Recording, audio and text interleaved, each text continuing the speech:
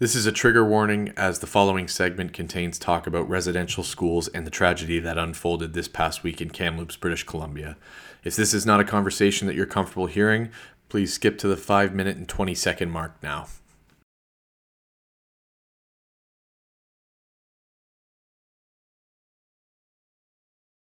The news that the bodies of 215 Indigenous children were discovered in a mass grave on the grounds of a Kamloops residential school serves as a stark and horrible reminder of Canada's inescapable history of genocide towards our First Nations peoples.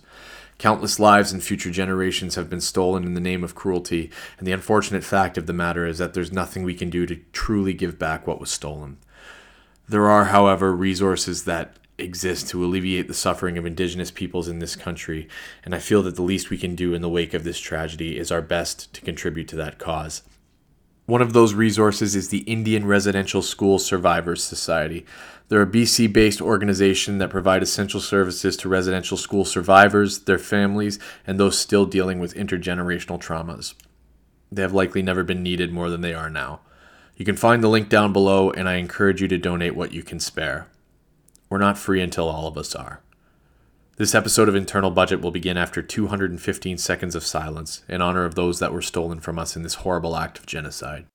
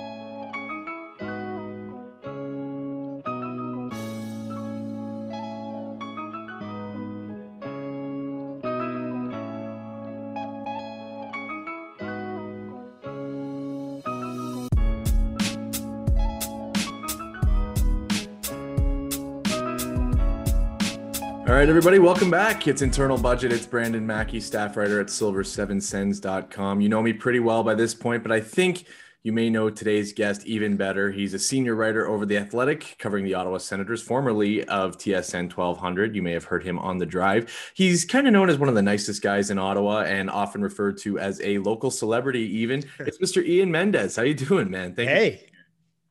Brandon, thanks for having me. Always great to be on the podcast. And listen, it's crazy to think that like the Senator season's done. Like, and all I can think about, I don't know about you, is when Montreal beat Toronto this week. Oh yeah, that happened. Oh yeah, is what do you think would have happened if Ottawa had played Toronto in the first round? Like honestly, what do you think would have happened? So this is something I wanted to talk about. So that team that Toronto was in the first half of that series, definitely the Leafs win it. Like, definitely they do.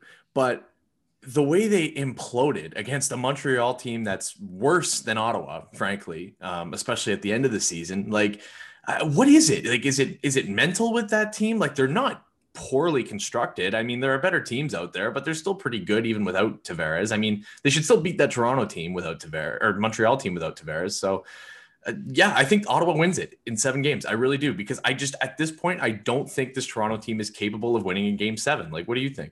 Oh, I know. And I guess it's funny because when Toronto was up 3-1 in that series, a lot of people were saying this Habs team's pathetic. Ottawa would have given them a better run for their money. This is a joke. And then the Habs, you got to give them full credit. They won 3 straight games. But I think like, I guess I wish that's going to be one of my big regrets is that Ottawa didn't somehow scrape into the playoffs. Because can you imagine the chaos that would have ensued if the upstart, nothing to lose, rebuilt Ottawa Senators were the ones that knocked out Toronto? At least the Habs knocked them out. They got Carey Price. Yeah. They got, like you can justify it as, hey, a better goalie beat us. Ottawa beats you. Oh man, I would have been there. I would have been there for that just to see the reaction. Well, it's just such a mess. Like, if Ottawa makes it and they play that Toronto team and then they play Winnipeg, I think there's a better than none chance that Ottawa's going to a conference final in a year like this. And then they're going to get absolutely mollywopped by Colorado or Vegas. But it's just insane to think about. And that was one of the first things I actually wanted to ask you is if, since you and I are both closet Leafs fans, apparently. That's right. What do you do if you're that team? Like, if you're Kyle Dubas and you still have your job, like, you've got to be just pulling your hair out because you're like, what more do I need to add? Right. So what direction does this team take in the offseason, do you think? I don't know. But first of all, I want to go back to that. What's that word you just dropped in there? Mollywop? Mollywop. That's one of my favorite words. What is that? I don't know that I've ever heard that. It just means like getting smacked. Like it's one of my favorite terms. I mean, I used to hear it in football all the time whenever a guy took a big hit or something like that. Like, I don't know. I love that word, but yeah. I've never heard it before. I was like, really I'm fascinated by it. Yeah. Man. Well, it's usually you teaching me something, so I'm glad I love it. Yeah. So listen to what Toronto does. I don't know. Like I've seen all the people saying time to get rid of Mitch Marner, right? You can't win with Mitch Marner, but I don't know. Like, I think he's a pretty good player. Like, would you trade Mitch Marner for Seth Jones? Oof. Maybe if you could get Jones, maybe. But me personally, I wouldn't do that. And I think it's tough to do because we live in the hot takery world, right? Yeah. We live in the world of instant analysis, instant opinion. And as the dust settles here, you're like, they're never going to win. You're not going to win with Austin Matthews, Mitch Marner, that William Nylander, Morgan Riley. You're not going to do it. And that's the analysis today. The reality of it is it took the Washington Capitals nine years, I think, 9 tries in the Alex Ovechkin, Nick Backstrom era to win. Yeah. And for years they were dogged with, can you win with Ovechkin? Well, the answer is yes. You can virtually win with anybody in this league. And maybe their window is 3 years from now or 4 years from now. And I would be hesitant to blow it up only because, heck, look at even Tampa in the last few years. Tampa Bay in the I'll call it the Stamkos Hedman era, they've been a pretty good team, right? And They didn't win a cup till last year. What happened to them the year before? They got swept out by Columbus. And everyone was saying, you're not going to win with Kucherov. You're not going to win with Vasilevsky. You're not going to win with Hedman. And then guess what? All of a sudden you win. You're like, oh yeah, you can win with these guys. So, I mean, if I was in Dubas's shoes, I wouldn't do too much. But I think what this does, Brandon, I think it scales back the expectations for this group next year. I don't think we're going to be talking about them in the same breath as we do Tampa, Boston, Colorado, Vegas, whoever else you want to put in there, Carolina. They're going to be in that next tier. And I think that there's going to be a big change here in the expectations. Look, all the other years that they got knocked out of the playoffs, lose to Boston, you could argue they lost to a better team. Lose to Columbus last year, you can pass that off as restarted season in the bubble.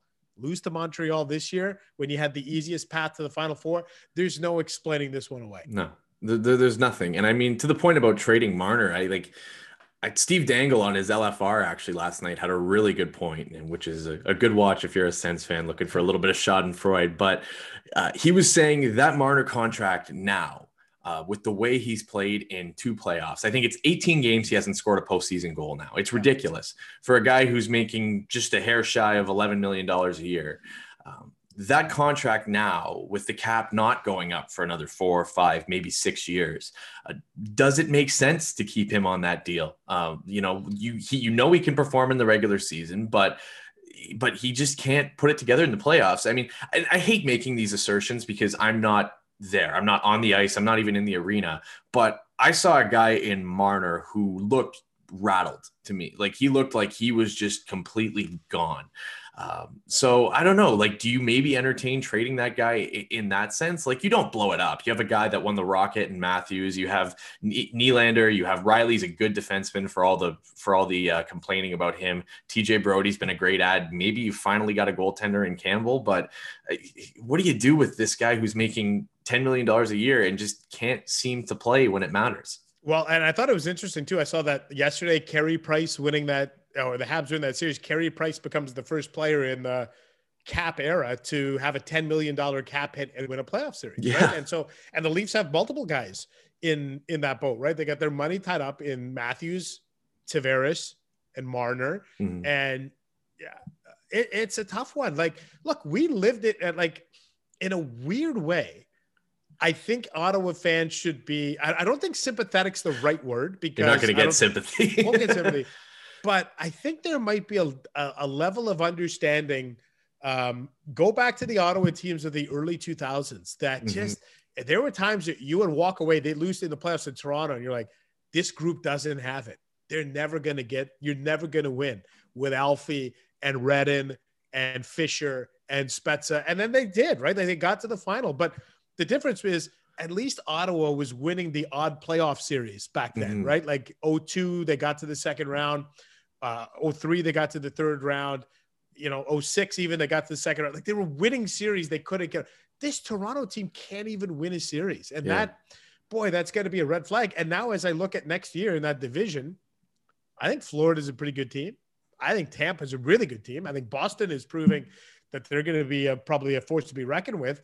There's 3 really good teams right there. And maybe it's time to take the Toronto Maple Leafs out of that realm of saying that they're an upper echelon team. Maybe they are in the regular season, but they're certainly not in the postseason. Yeah, I think you have to. To your point about occasionally winning a series, you talked about Washington. They were winning series. Even the Sharks team that never quite got it done, for as much as they underperformed, they would win one every now and then. Even Ottawa, like, they fall ass backwards into a couple series wins and a conference final a few years ago. Like, it happens to these teams. Like, they at least find a way to steal one, and the Leafs just haven't been able to do that. And to their credit, I think Matthews played really well through the whole series. I think he got goalied by Carey Price. I mean, he generated 34 shots in 7 games. The next closest guy was, I think, Hyman with 25. And Nylander was scoring. Like, it just sometimes doesn't go your way. But at what point do you have to kind of just say, look, we got to take this in at least somewhat of a different direction? But I mean, for you, it had to have been a weird season. And I mean, on top of all this, on top of Montreal coming back to beat the Leafs, you transitioned from TSN radio to The Athletic. You talked for a while about wanting to do more writing, and now you're a full-time writer. So what was it like to take that leap in a year where you had very little in the way of access to players and staff and just, the very people you're supposed to be covering. Yeah, none. Like we had no access really outside of the daily Zoom calls. It was really hard to, I think to kind of allow people to peek behind the curtain. One of the best things about having access inside a locker room is sometimes you just sit down and talk to a guy. You don't have your recorder out. You don't have a notepad out. You're just chatting. Yeah. And that was gone. And the ability to just sit there and shoot the breeze with a player, ask them what they're up to, family, whatever, that's gone. So it was a very stunted, like, I don't know even what the word, it was stunted or stale or like about 5-6 weeks into it. I think most of us were like, man, these Zoom calls are, and it's no different than people who are distance learning or doing staff meetings. It was fine at the beginning. We just want to get back to in person. So it was a really big challenge. And I think the biggest challenge for me with The Athletic is you have to create content that's different than what is being generated, by the guys at Post Media, by, Wayne Scanlon at Sportsnet, by, whoever else you want to throw into the mix that kind of is a regular writer around this team, the guy, Sylvain Saint Laurent and Marc Brichard at Le Devoir. They're all such talented writers. And you're also, when I say you, me, I'm behind a paywall. So I better have something that is different and unique and you can't find at sportsnet.ca or tsn.ca because people are going to say like, well, what's the point? Right. So it was a real challenge. I thought in a good way to try and find my voice as a writer and create some unique content that fans would say, okay, you know what, this guy's worth the $4 a month or $2. It depends on, some people got in for $1 a month. Some people get for $4 a month, but that's your money. And that there's a real responsibility there. I feel really guilty sometimes. Like if I take a day off or 2 off, I'm like, man, people are paying for this. They're not paying for me to sit around and, not create content for them. Yeah, I hear you. And, but it's got to be doubly challenging because you're not just creating the written content, you're doing the podcast too. The Athletic Hockey Show with Haley Salvian, who's a friend of the show, obviously, and Sean McAdoo. So that kind of genesis of the writing and the audio medium, that can't be easy, right? Like, especially like you said, when you're already having to do so much in the way of content in a year where content has been, ironically enough, hard to find. Has that been hard to balance the two? No, not at all. And I think the biggest reason why is when I joined The Athletic, they said to me, look, one of the reasons why we're bringing on board, we want to launch this podcast and we need somebody with your kind of broadcasting experience. We think you'd be a good fit, and then we'll fold the writing in. And so when they told me that they were going to be launching a very regular, and now we're up to 4 days a week on the Athletic Hockey Show. Yeah. Basically back on the radio. Yeah. But I thought I would be doing 4 or 5 days. And they're like, listen, we'd like you to do 2 days. And not only 2 days, the show will be about an hour. And I'm thinking, man, I was doing consistently 20 to 25 hours a week on radio during Senators season on TSN 1200. So now you're telling me I got to do 2 hours of content versus 20. Okay. Like I'll certainly do that. And so it's been a good balance. I think if I didn't have the podcast, I would I really miss, I hope people understand how much I miss radio and how much I miss it. I loved it. I loved every minute when that red light went on. I tried to have fun. I tried to be engaging, open-minded, honest, opinionated, all the things that you want to try to do. I loved it. And to have that taken away was tough, but it was just the right time for me to do it. So it's been good. Like, let me put it this way. Like my previous job with TSN 1200, I was probably doing 90% of my job was on the radio. 10% was being a writer. And now it's flipped completely. Now I'm like 90% a writer. 10% is putting together a kind of an audio podcast. So it's been a welcome change. And I love the fact that I can still kind of have a radio presence there. Mm-hmm. Does it help to have Sean and Haley to bounce off of too? Like, do you find that lightens your load a little bit? Oh, for sure. And I think what helps too is, I've known Sean, him and I went to journalism school together. I mean, we've known each other 26, 27 years. So we were teenagers when we met.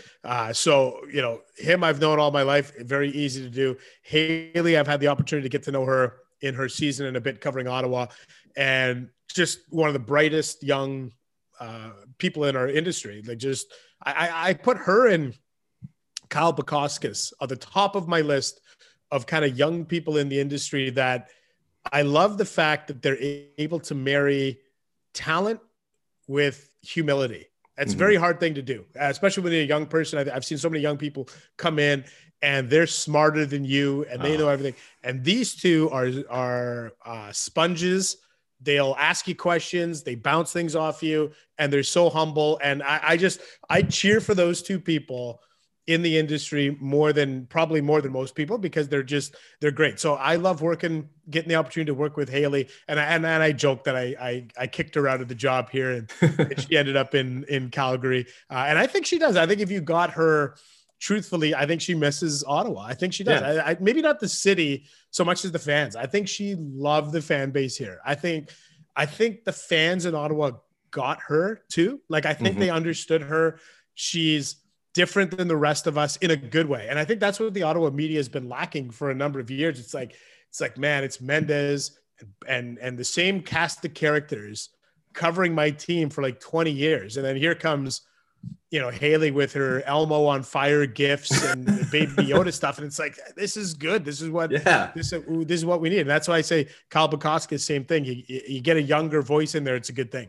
It's the personality too, right? That we're seeing kind of in this new wave of younger media members coming in, like you mentioned, Haley and Kyle, who have both been on the show, and Sean McKenzie's another one I'd throw in there. That dude's hilarious and he's really good at what he does. So I think it's great. I think the industry is in a good spot in that sense, in what has been a difficult year for it. But I think everybody's tuning in to kind of hear you give your thoughts on the Ottawa Senators and the season as it sort of turned out.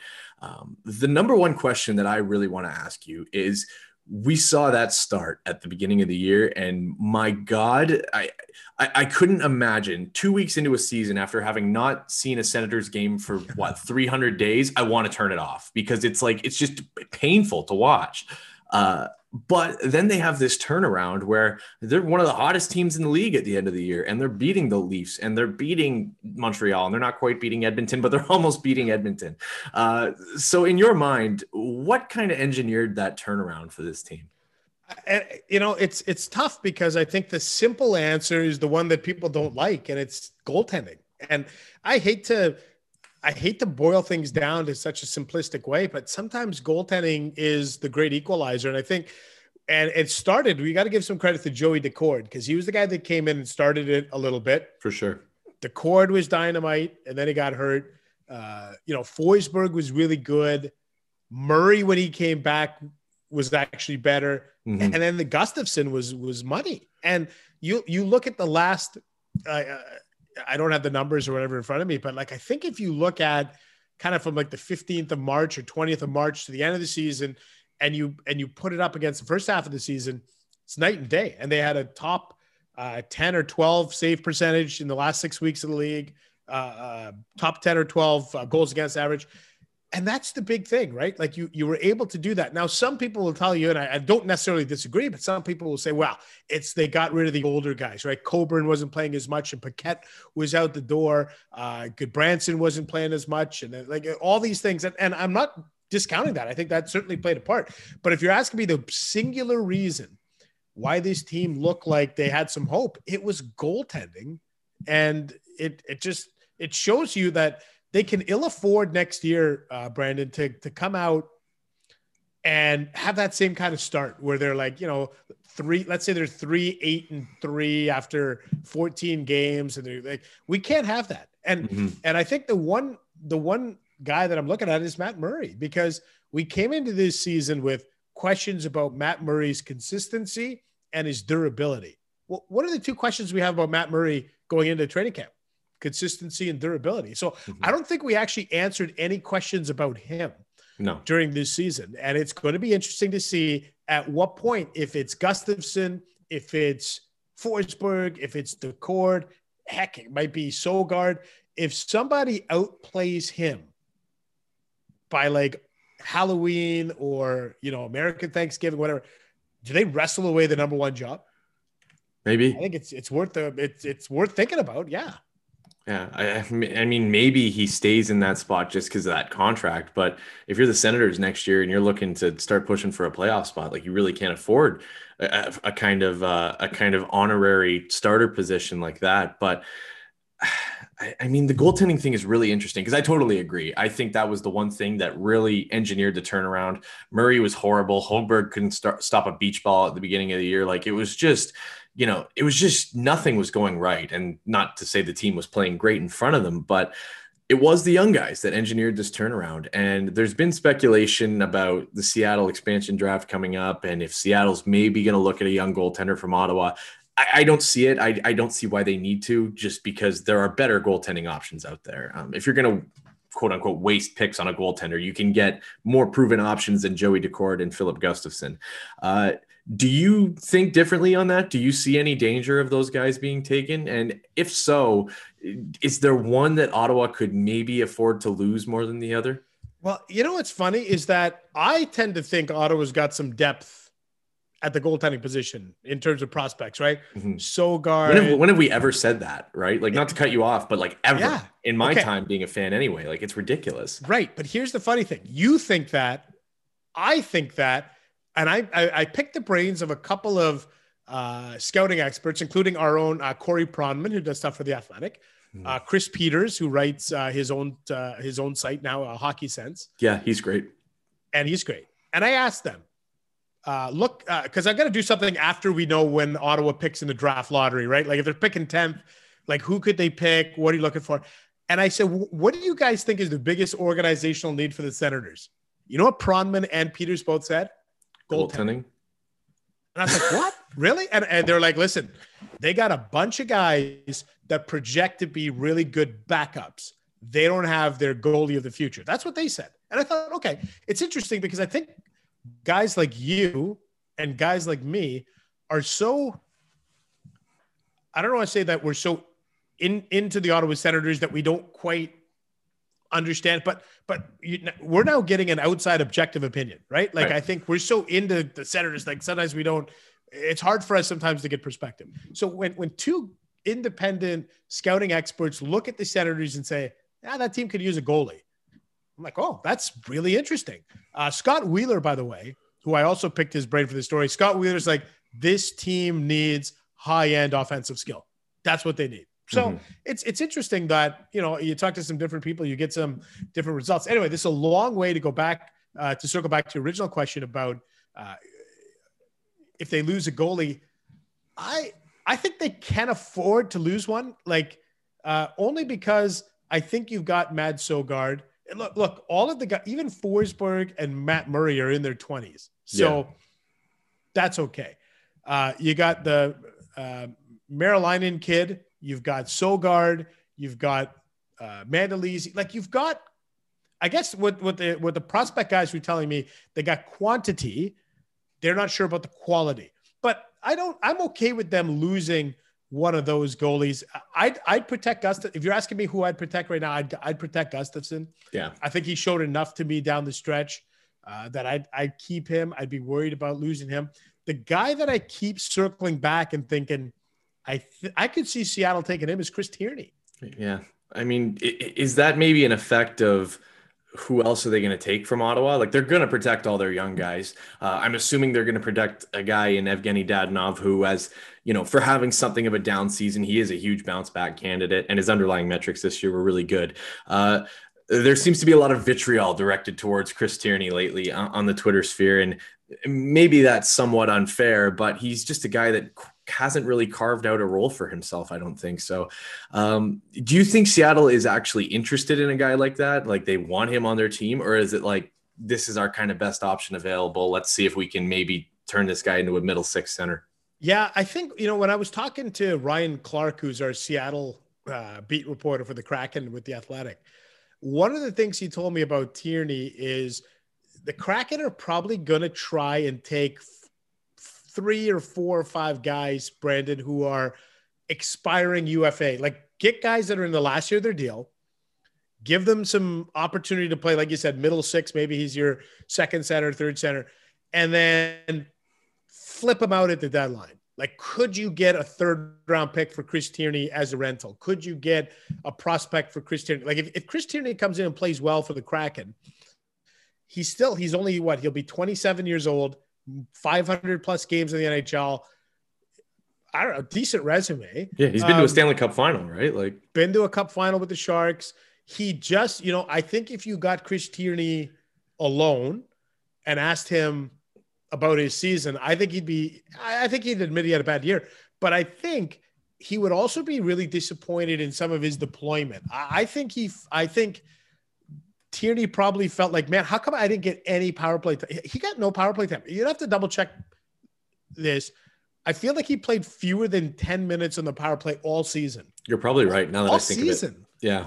And, I think he probably looks at this and they pick up Michael Amadio, and Amadio's on the power play. And Tierney's like, well, what about me? Right. And different guys were getting power play time. So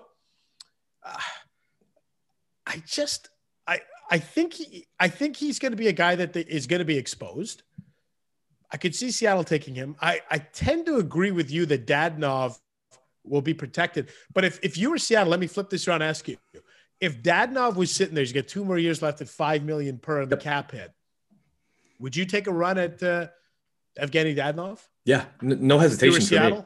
Yeah, I mean, the way I look at it is this: like $5 million over 2 years. That's not an insane cap hit, especially for a younger expansion team coming in. But I actually was interested in looking back at this. So I've been in the kind of Dadonov apologist camp all year. I mean, I think he's had some seriously rotten luck. And I went and looked back at his kind of advanced metrics, his analytics, and hockeyviz.com, which is an amazing resource. If you look at his isolated impact, it's damn close to what he did last year in Florida when he put up a lot of points. Like, the trend has been consistent. There's not a real sign of regression. He had some horrible shooting luck this year, especially on the power play. And I think some of that might be just familiarity with a new team. It might be going from playing with Sasha Barkov to, like, who was his center? Was Tierney a lot of the time, So if I'm Seattle, yeah, I'm taking a swing at him for sure. Like, that to me makes him a major bounce back candidate, which is why I would say Ottawa should protect him. Yeah, I think they played a little bit with Colin White too. He was all over the place, man. Like, he was playing with Stützle, and then he was playing with Amadio and Anisimov. Like, he must have had the most line mates of anybody this year. Yeah, like, I feel like that was one of DJ Smith's biggest headaches this year, was finding a spot for Evgeny Dadonov, and it never found. Like, I think it became clear at the end of the year, Connor Brown leapfrogged him. Oh, and yeah. I think in an ideal world, last season, Evgeny Dadonov was brought in to be their number one right winger in all likelihood, right? Absolutely. Batherson passed him and Connor Brown passed him. So now you're a third line right winger to open up the season, and you're making that type of money. That's a lot of money to make. Like, Ottawa's third line next season could have Colin White and Evgeny Dadonov, and they're kind of making second line money, but in a third line spot, right? Mm-hmm. Which is interesting. And I'm glad you brought up White, because that's another thing I wanted to ask you. I mean, again, a guy who had some rotten luck this year, had an injury, still played pretty well when he was healthy, I would say.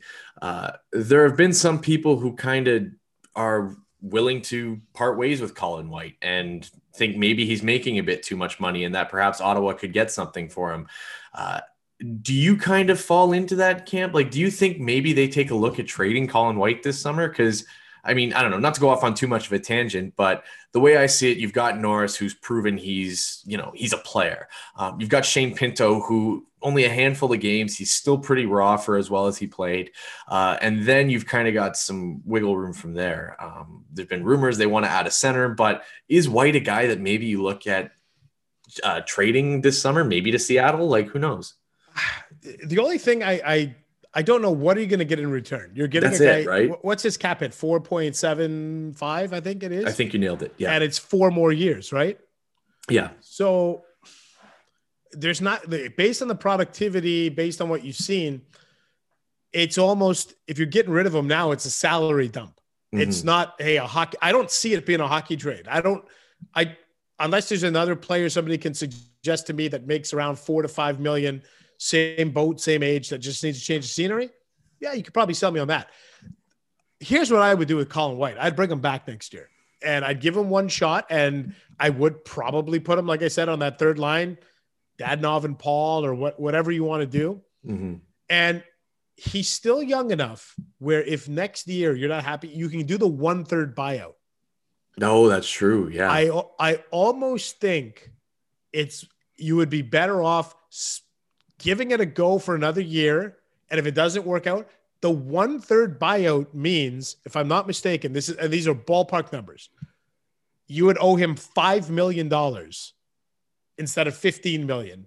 And you would pay that out over whatever, 6 years. Like, it's a small price to pay. So ask yourself, would you rather get nothing in return for Colin White right now, or gamble on him? And if it doesn't work out, you're paying him $5 million total, spread out over whatever it is, I think it's 6 years. Yeah. So I would probably tend to go that way. I just, I don't know what his offensive ceiling is. I don't even know what his defensive ceiling is.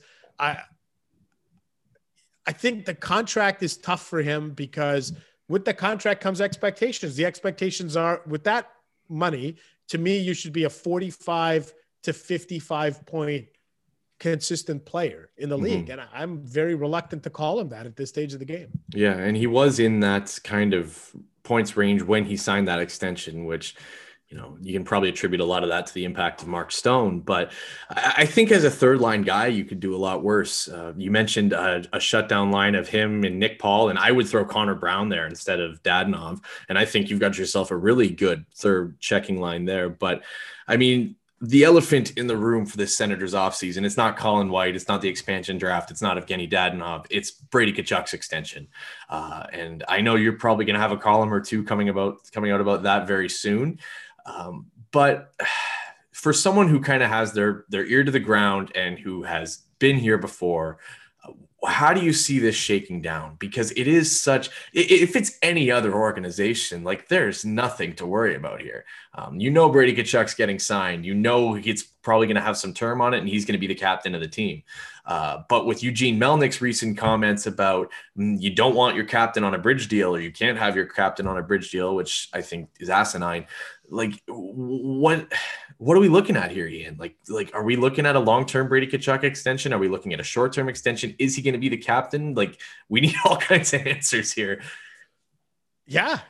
These are great questions, right? And I think the fan base is ready to fall in love with this team again, but with a condition. And the condition is you bring Brady Tkachuk back, and bring him back on a deal that I would say, and correct me if I'm wrong, if they can ink Brady Tkachuk to a minimum 3-year deal, people will be happy.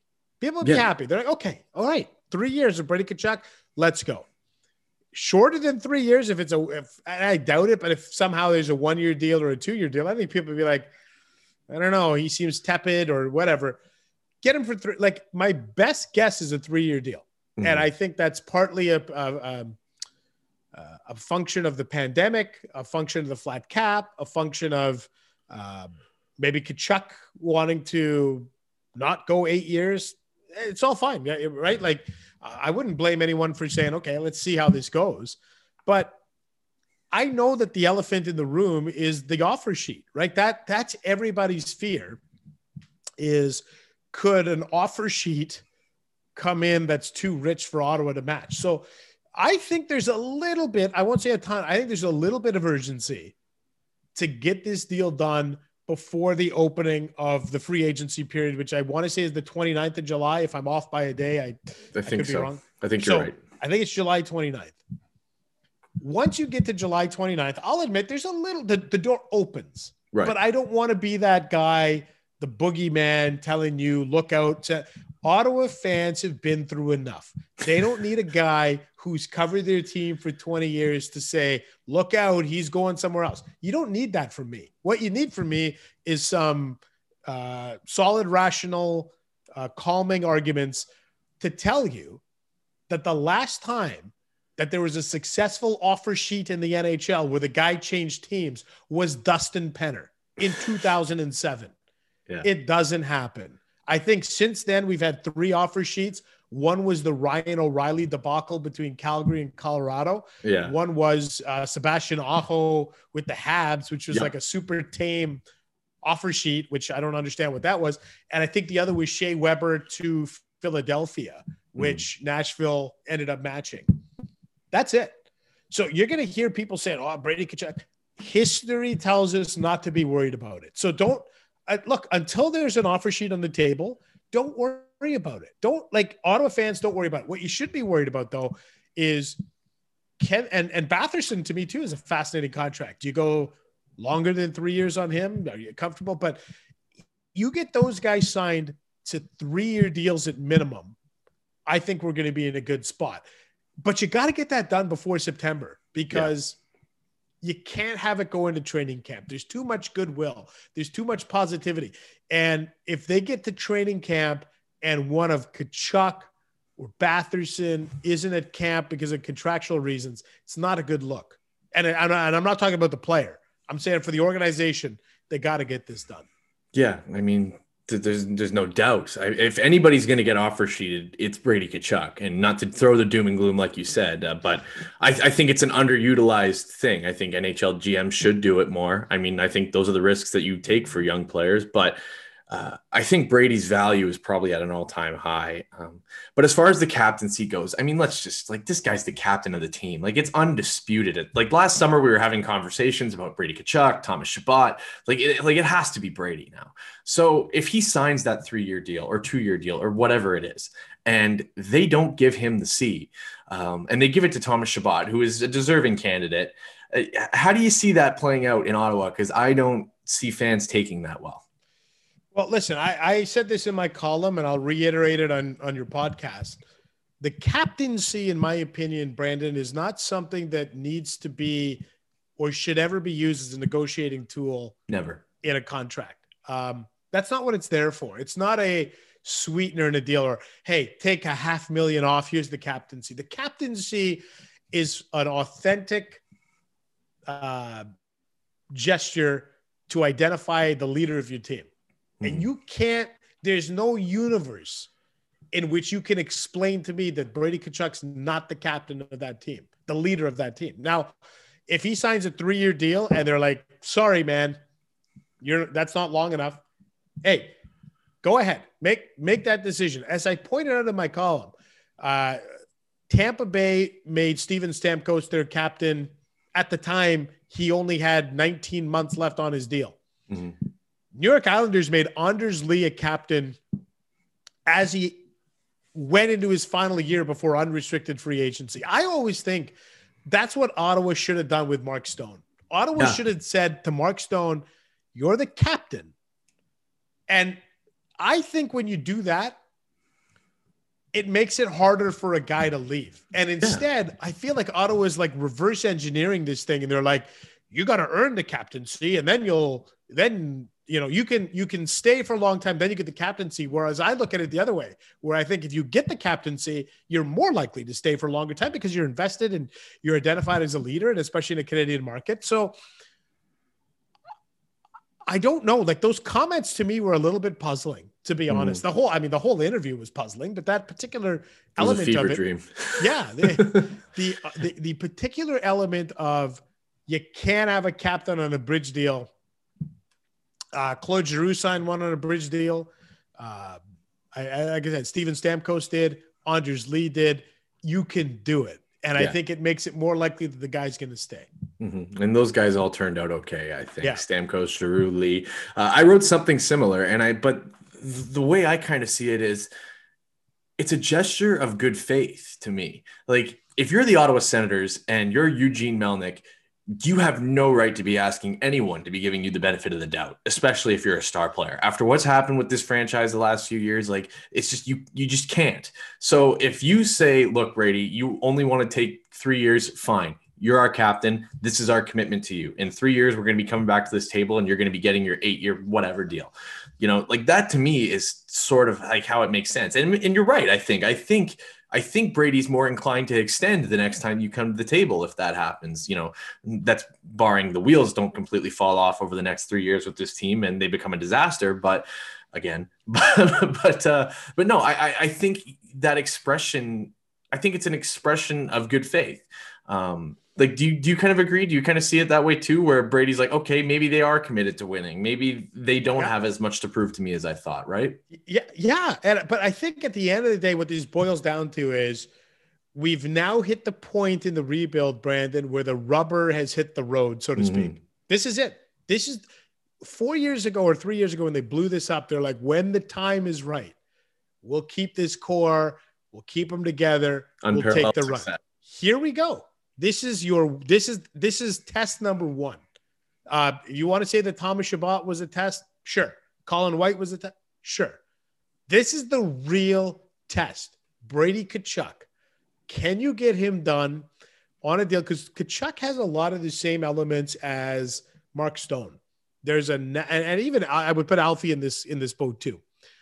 They're natural, genuine, authentic human beings. And they resonate very seamlessly with the fan base. There's this inherent trust where I still say if they had signed Mark Stone, people would have said, if it's good enough for Mark Stone, it's good enough for me. Guaranteed. And I get that feeling with Brady Tkachuk. If people say that, the easiest way to boil this all down is this.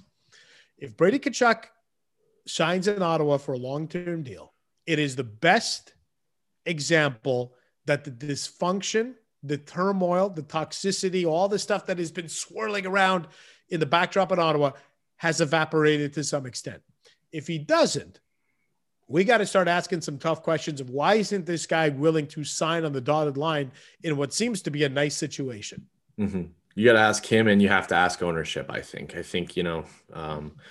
as again, not that ownership deserves the benefit of the doubt at all, but because at what point does things change, right? I think you're spot on.